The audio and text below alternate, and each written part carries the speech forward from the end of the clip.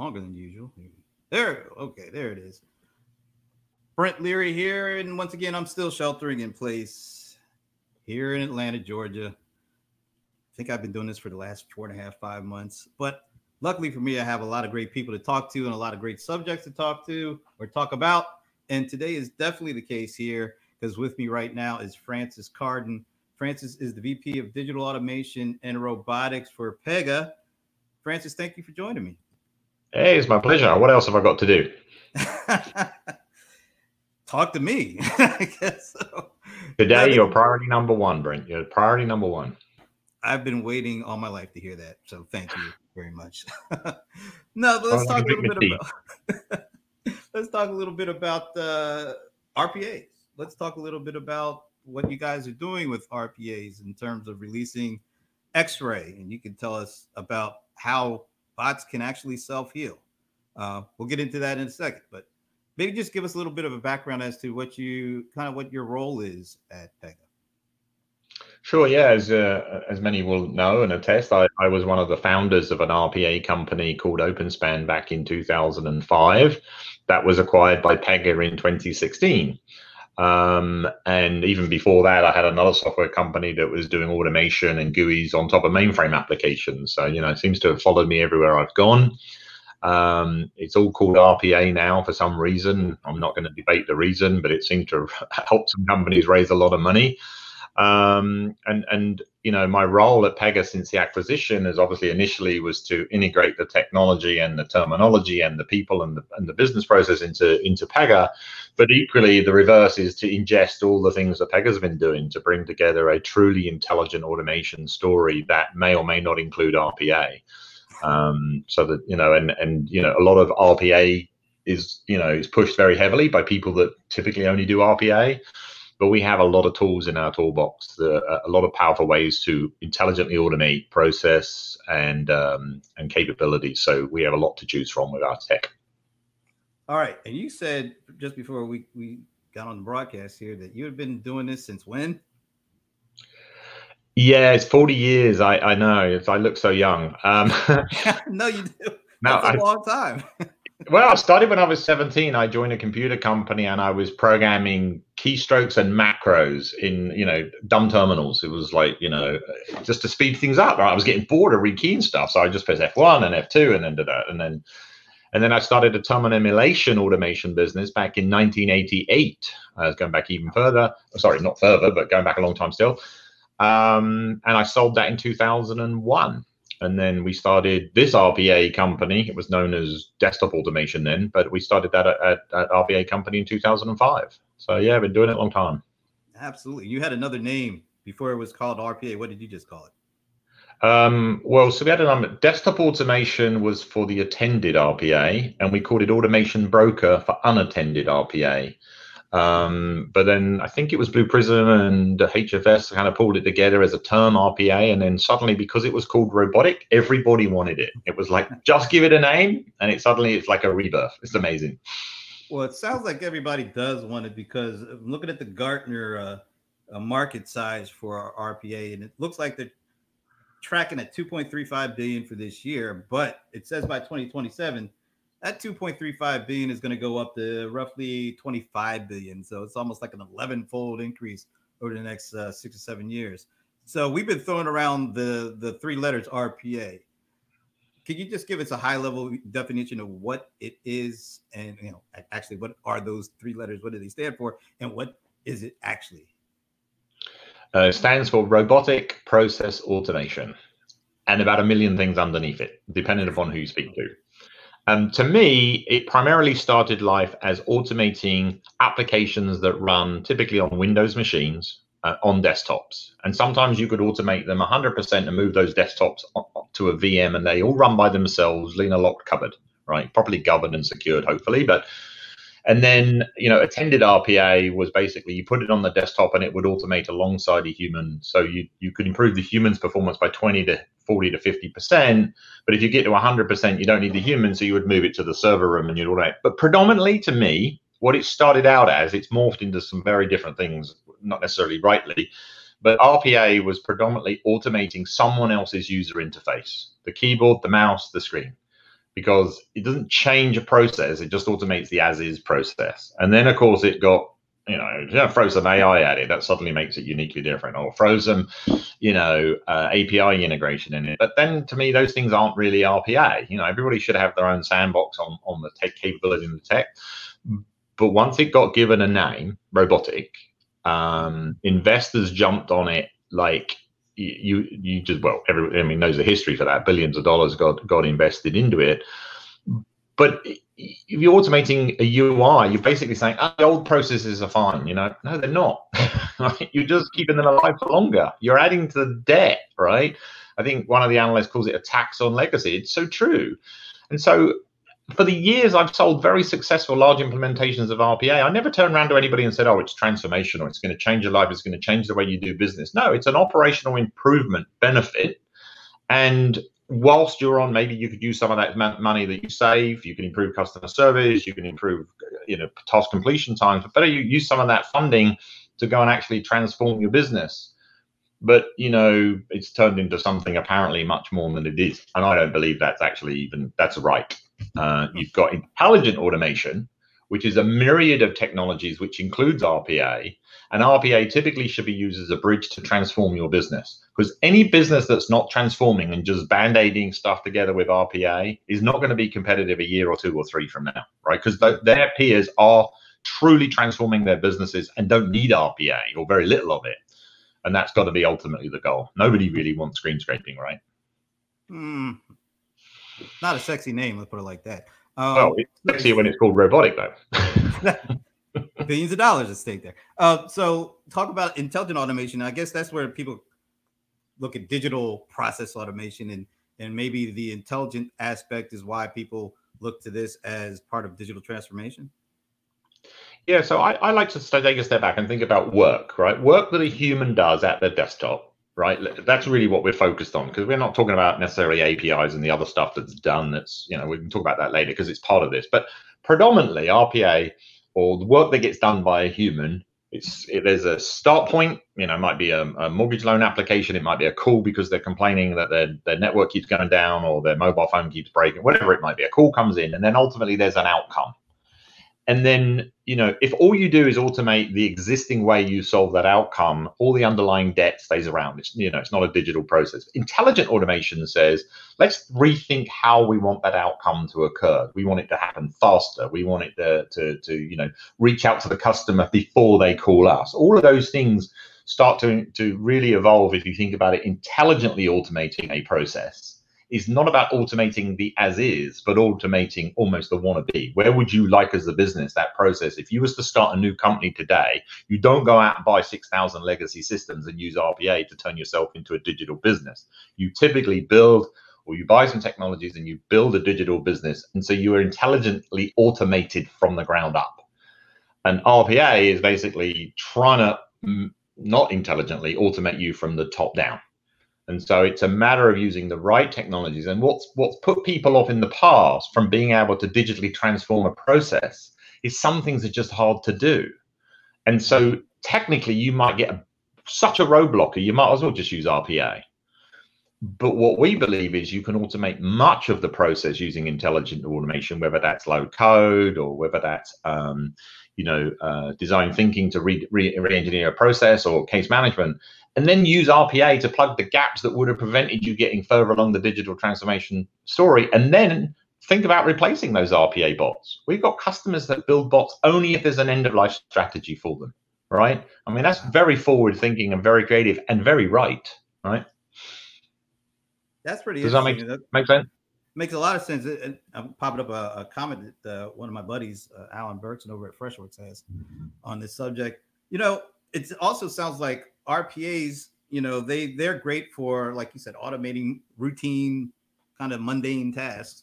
And if the processes that are making up those routine tasks are bad processes, like you said, it just speeds up the failure, and makes the failure more consistent in achieving as long as you run those processes. But when it comes to actual transformation, that's in intelligence, that's where I guess the umbrella of DPAs come in. Yeah. So listen, we both lived in this world for a long time. To automate a process properly, i.e., to rethink it, reimagine it, everybody thinks that's a big ticket item. It's going to take many, many years. BPM was known as like it's going to take forever, right? It's like ERP. I mean, that's the worst one, but Oh everybody God. thought it was so big, right? Right. Yeah. Oh, we'll implement an ERP system in 6 months, or we'll digitize a process in 3. People never believed it, and the reason that business turned to RPA is because they didn't believe it. There was a conflict between IT, we're too busy, we're just keeping the lights on, and business said, well, we need to improve the process, right? Or at least improve the operational performance of an existing process. But what's changed, DPA, intelligent automation, is that there are new technologies that do not require you to rebuild the process from scratch in years. You can do them in weeks. We've got customers rebuilding processes properly in days and weeks. And that may or may not include RPA. Often it does not, but it's there if you need it. But if you think about an RPA vendor that's raised all this money, they have to push RPA. That's their license revenue. Now, what they've done is they've said, well, let's add some intelligence to RPA. Let's add OCR and some AI around document reading and let's add some API integration. It's like, well, that's then not RPA. That's the stuff we've always had, maybe done better than before. Give everybody that. But I do not believe a digital transformation platform should be built on screen scraping. No enterprise, no CTO I've ever met says, yeah, we're going to go and buy a screen scraping platform, or okay, be fair, an RPA platform to digitally transform my business. It doesn't happen.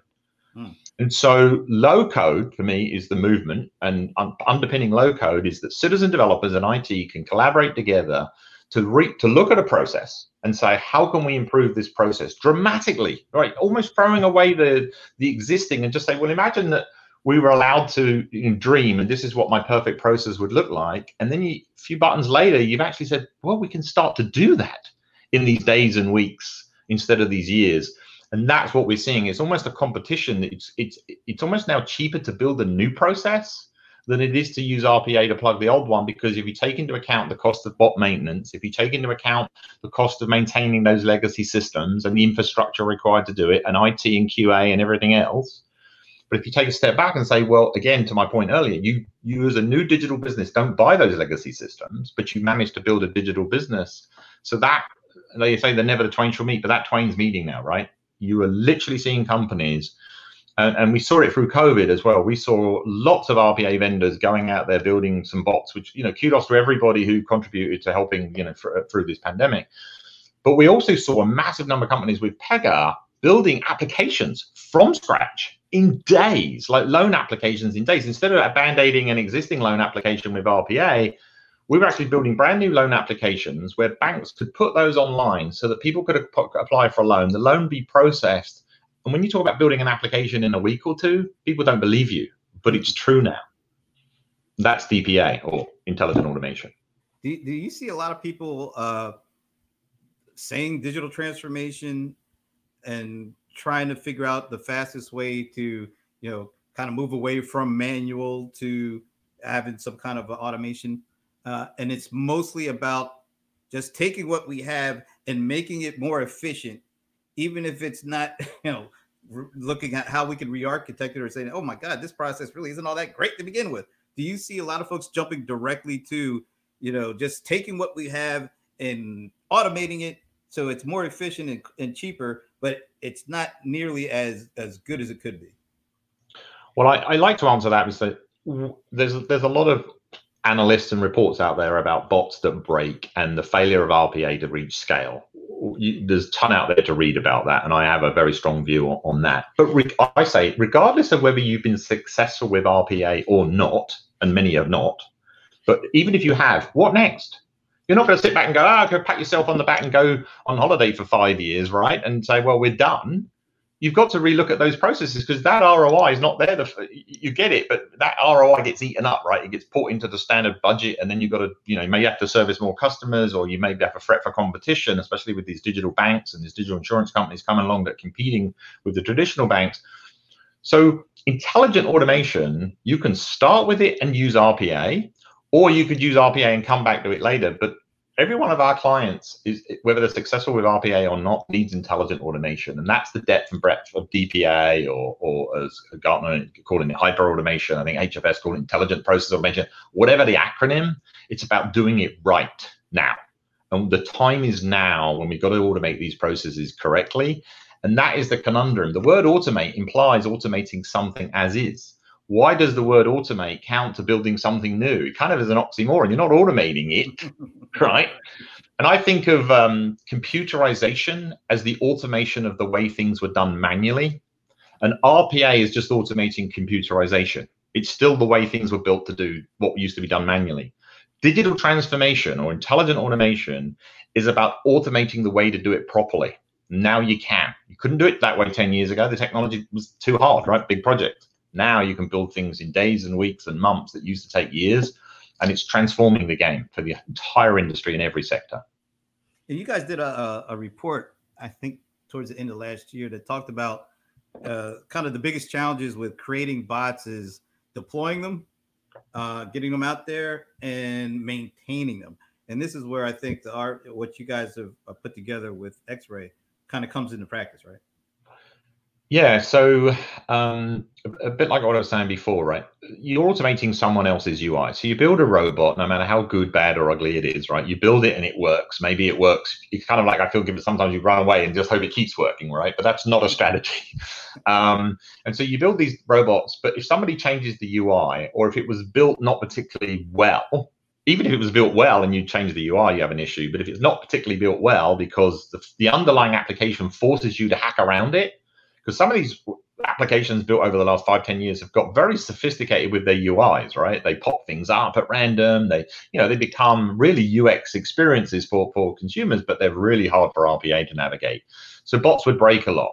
And then, I think one of the analysts says, don't automate more than 6 apps at once. Well, some people have got 10 or 15 or 20 or 30 apps in a process, right? So that's easier said than done, but they will break. And that's across, and even though I believe we have the best technology, they would still break. If somebody moves something too much or a programmer changed something, someone's got to go back and fix it, right? Mm. What X-Ray does is it actually looks deterministically inside the memory of the computer, and that all stems from our patented Deep Robotics. We started the company in 2005 with Deep Robotics, unlike all the other vendors. So we wouldn't break as often, but that we could still break. So what we've done with X-Ray is actually enable the AI or the engine of X-Ray to see all of the attributes of all of the underlying objects in memory. And it only uses the identification capability that it knows is going to be unique, not likely to change. And even if it changes in real time, it can say, hey, listen, there's 2 objects that now match. I need to find something else that makes it unique. Oh, that'll do. And so it's doing this constant evolution. So most of the time now, not only are you building them very robustly through Deep Robotics, but most of the time now, if the developer changes something that would typically break a bot, it no longer will break. And that's not every time. Listen, if I move the OK button from screen 1 to screen 2, someone's got to go back and build, fix it. That's life. That doesn't happen too often. But generally, inside the UI, there's a lot of idiosyncrasies describing how that UI works at an object level. And every RPA vendor drops down to some really technical coding in order to prevent them breaking. But that now becomes a really experienced developer to implement. What we've done is said we don't need that level of experience anymore. It will just do it itself. In fact, a few people keep saying, hey, can we see a demo? I'm like, there's now nothing to see. You just start automating the objects on the screen. We'll take care of identifying, making sure it's unique. You don't have to worry about that anymore. And so, tongue in cheek a little bit, because behind the scenes, obviously, we're doing a lot of work and we try to show it, but that's really a lot of our IP, and that's where the AI kicks in. It's very powerful. So how much of the maintenance does this take away? I mean, if things had to be updated monthly, before X-Ray, how often would somebody have to worry about having this thing up to date? So it depends upon the vendor. The different vendors do different things differently. But if I just stick initially to what Pega used to do, it wouldn't be monthly, right? Well, sometimes it could. I mean, I always said, don't automate a UI that keeps changing that much. It's just pointless. There comes a point of no return, right? You just fix it and then come back tomorrow, you've got to fix it again. And, and you can build those kind of controls. And that's the advantage of attended RPA. You didn't have to automate everything. You just automated the stuff that makes sense, right? And the user can carry on doing the stuff that wasn't easy. But with the Pega robotics, it was very robust anyway. So I would say it's probably going to at least maybe 70%, and it may, in many cases, it may even be 100%. It depends how subtle, right? I mean, we don't break now if a user just changes his desktop from French to English and the objects change. That we look at a lower level than the screen resolution. But we see a lot of RPA vendors reverting to OCR to fix things at the object level when they can't see inside that object. And they're all using the standard capabilities like UI automation or SAP GUI or Java Bridge. So they're all using the same technologies. We didn't use those technologies. The other benefit comes right up front. You would have to be trained to learn how to match an object uniquely. And every vendor masks this when they do a demo to the analyst or when they do a demo to a customer. They don't show this. They show the happy path. But once you start getting into a complex app, you have to learn what makes that object unique. And that might be an XPath, or it might be a control ID, or it might be something. You have to figure it out. And then if it doesn't work, you come back and mix and match. That's a technical developer. A citizen developer or business developer can't get their head around objects. So our product was harder to learn, but you could do a lot with it. We've now taken away, you now don't have to learn that aspect of it. You just don't. You literally can start automating. I want to take that object, and when this occurs, I want to do that, and I want to do this. You don't actually have to do any of that. The learning aspect of X-Ray and the self-healing means that the majority of the time it just does it. And that's quite a game changer for RPA.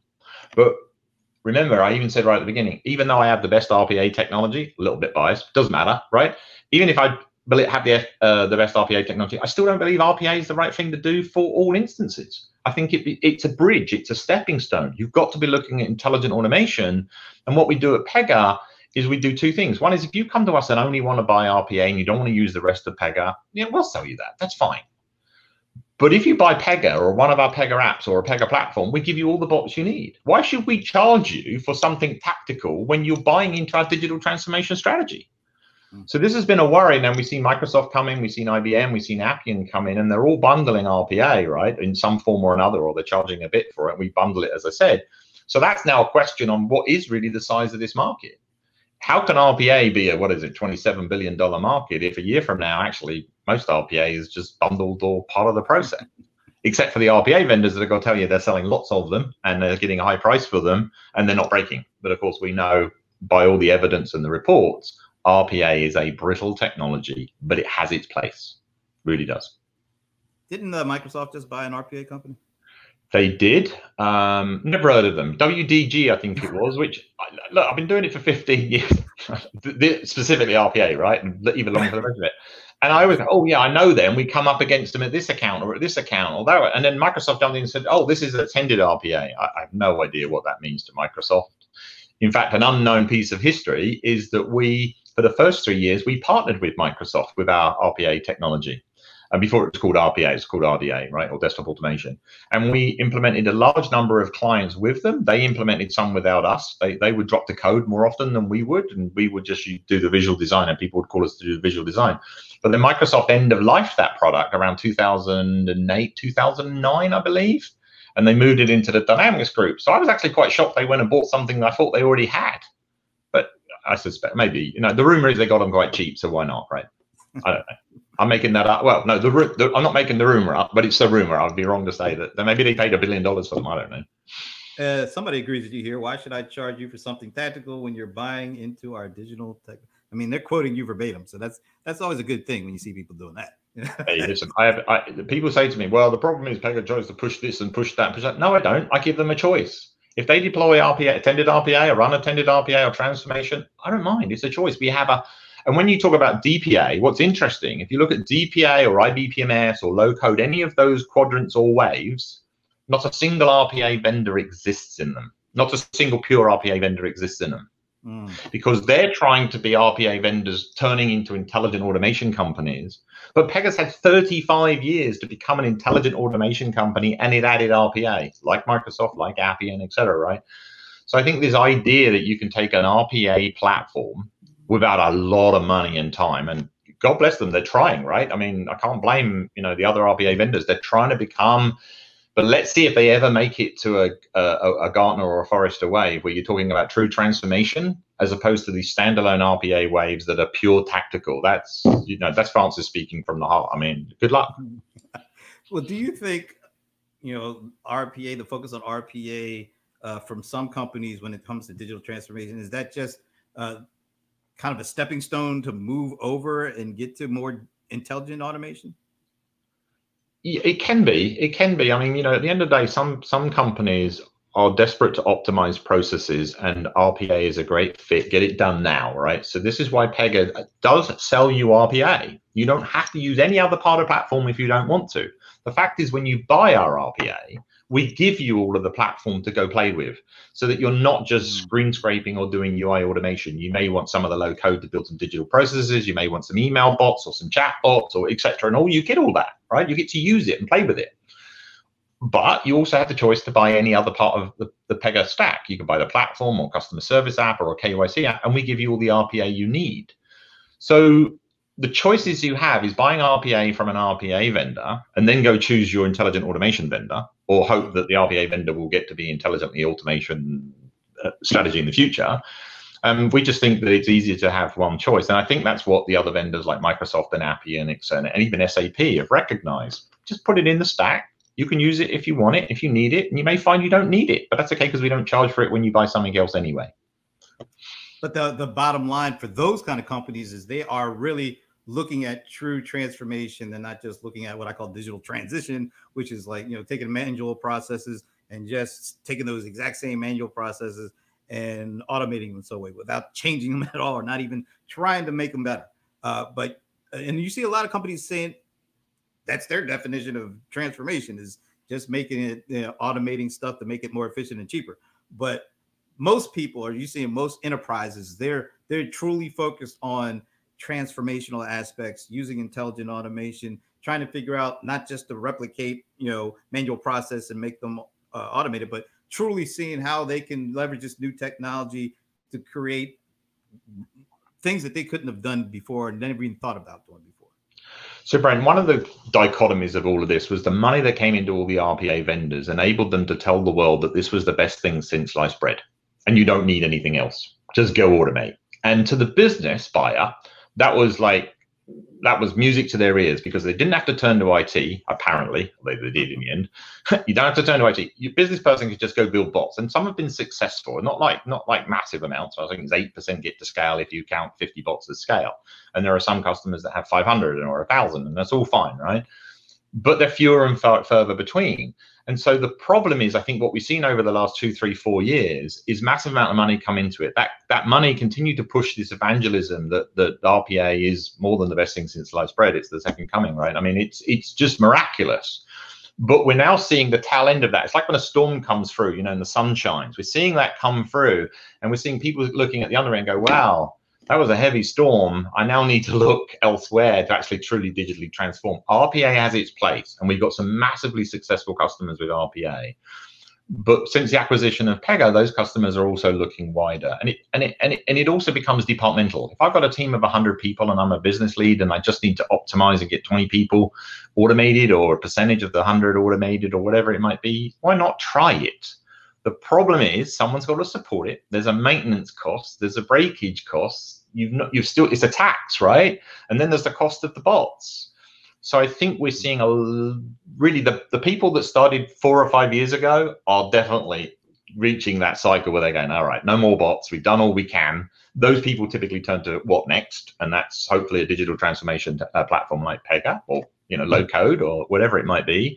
But you've still got a few at the front end, and those front end tend to be much smaller companies. If you look at some of the RPA vendors now, the number of bots they're selling, I mean, their average deal size must be, based upon their revenue and their customer accounts, their average deal size must be like 15 to 20K, right? I mean, so what, 3 or 4 bots or 5 bots? It's just, that's not really, you and I are not really here to talk about, the thousands of small companies. There's thousands of big companies who are truly doing digital transformation and or not using RPA or using it successfully. But it's a mix. It's just, it's the same with AI.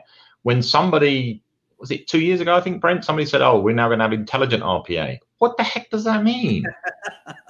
I've now actually made our RPA intelligent with this self-healing learning, but let's not forget the fact we're automating someone else's UI that we pay humans to interact with. The level of, look at your home central heating system and a Nest thermostat. It's not that smart, is it? I mean, great. You can figure out when you wake up and when you go, what's it been doing in COVID? It's like nobody's leaving the house. I don't know what a Nest thermostat is made of COVID. Can somebody go to bed so I can figure out when to turn the heat down? Dude, I'm not supposed to be laughing as hard as I am now. Sorry. This is great. Well, let me ask you one last kind of, I guess, decent question here. So has COVID changed people's, I've seen where it's accelerated people's need to go through the digital transformation process, but how much has it changed what they think of digital transformation? Because some people, look at it one way, maybe before COVID, maybe it was because they wanted to kind of just do certain things. They were kind of looking at it at this, and has COVID opened it up to digital transformation is more like this, and they know they have more to do because customers are expecting different things, and because this situation has made certain things more important than like overnight more people were buying groceries online because they couldn't get out, and so that businesses have changed because of huge behavioral change that customers had to go through. Are you seeing companies look at digital transformation differently? And if so, does that difference make them more dependent or provide more opportunity for intelligent automation? Absolutely. I mean, I could just say yes, and then we could end the conversation. But let me explain what I mean by that. And it's not just complex. You're paying people to come in at work every day and sit at their desk and work through those processes, right? So two things happened. One is everybody was forced to work from home, and you have to try to figure out how those processes and collaboration was going to work. But also the volumes went up significantly. I mean, not just the numbers of people and companies applying for these loans, but healthcare companies and tracking, and the whole thing went off the. And I think what happened is all of the senior management just went, we can't. If we're in this position again, if there was another again, God forbid we are, we can't even react to this properly. What was it? Something like 8-day wait times or 30-day wait times on some call times. I mean, the call volumes were massive, and so this idea that we've been moving kind of indirectly and directly online anyway. I mean, I haven't been into my bank for years. I don't even walk into a mobile phone store, but many people do, and the businesses have to continue to support that. So this shift forced them to provide a much better digital experience to deal with volume, and putting RPA, which is designed, and applications that were designed for a particular type of volume, putting RPA on the front of that and saying, oh, we're going to make this a self-service portal through a chatbot and have RPA in between. I'm telling you, that's not where you want to be going. But people did do that, and there was some great quick wins, like in healthcare, taking on the number of patients or testing, and but pretty much most of the RPA through COVID was around batch-like processes, lots of spreadsheets, rekeying, data entry, etc. But those processes wouldn't exist if you digitize them. Why should you still be receiving some of these documents? And there was one particular bank, the Bavarian Bank. It was a very manual process. It was still the old days. You go into a bank, you'd fill out a form, and somebody would rekey it. Well, how do you do that in a applying for a loan when you're not allowed to leave your house, let alone visit the bank? And the bank people aren't there because they're at home too. So we actually digitized some of these processes, back to my point, in days and weeks. Took that process that was entirely manual from scratch and built a process that meant it could be done from home, it could be done efficiently, it integrated with your back-end systems, and you've now got a digital process done right without the band-aids in between. And that itself, those successes have been being pushed through the industry, and people going, I didn't know you could do that. And there's been a lot of that. I didn't know you could do that. And so digital transformation is waking people up to this low-code movement, right? Orchestration of work, digital transformation, building apps quickly, digitizing processes. And the people that were so adamant that RPA would really help, and it has helped, don't get me wrong, it has helped, realize that maybe for the same amount of money or even less, and for less overhead, you can actually digitize those processes. If we can digitize a loan process, taking the human walking into the bank and the bank agent being in the bank out of the way in less than 2 weeks, I'm telling you, there's a lot of processes out there that are right for that. Francis, this has been great, man. I didn't know if I was going to enjoy talking about robotic process automation as much as I have. So I appreciate you making it actually really interesting and kind of fun too. I'll even put it to that level, but this has been great. Where can people go to learn more about like some of the stuff we just talked about? I think if you search for Pega and X-Ray now, we've got so much kudos. There's so much. It's been traveling around the globe. I'm literally getting multiple requests to talk about this and to go into deeper dives, etc. So just go to pega.com and you can check out all the intelligent automation. I think there's a big thing that we're pushing right now, which is a center out methodology, where you actually start looking, instead of trying to build a process and think, oh, I can never do that, start looking and breaking that process down and just quickly building digital processes, and then figure out how you connect them and what the UI looks like. So pega.com is the place to go. Or just search for Pega and RPA and X-Ray, you'll find it. And by the way, I have one question for you. Your washing's nearly ready behind you. That looks like a tumble dryer from here. that is my famous fan. Everybody has a comment. They used to think that I was trying to hypnotize people. So I just let the fan play and then let them stare at it. And then I would start asking them questions that they would have to be truthful. Joe 90 stuff, because you were half covering it, it just looked like your washing was going around in a tumble dryer. I was at a laundromat. It never fails. It's an attention grabber. Otherwise, it would just be a very plain background, man. I got to have something. No, it's fun. This has been good. I've enjoyed it too. And anytime, love speaking to you. Absolutely, man. Thanks again, and have a great rest of the day, and stay safe and healthy down there. Ditto, my friend.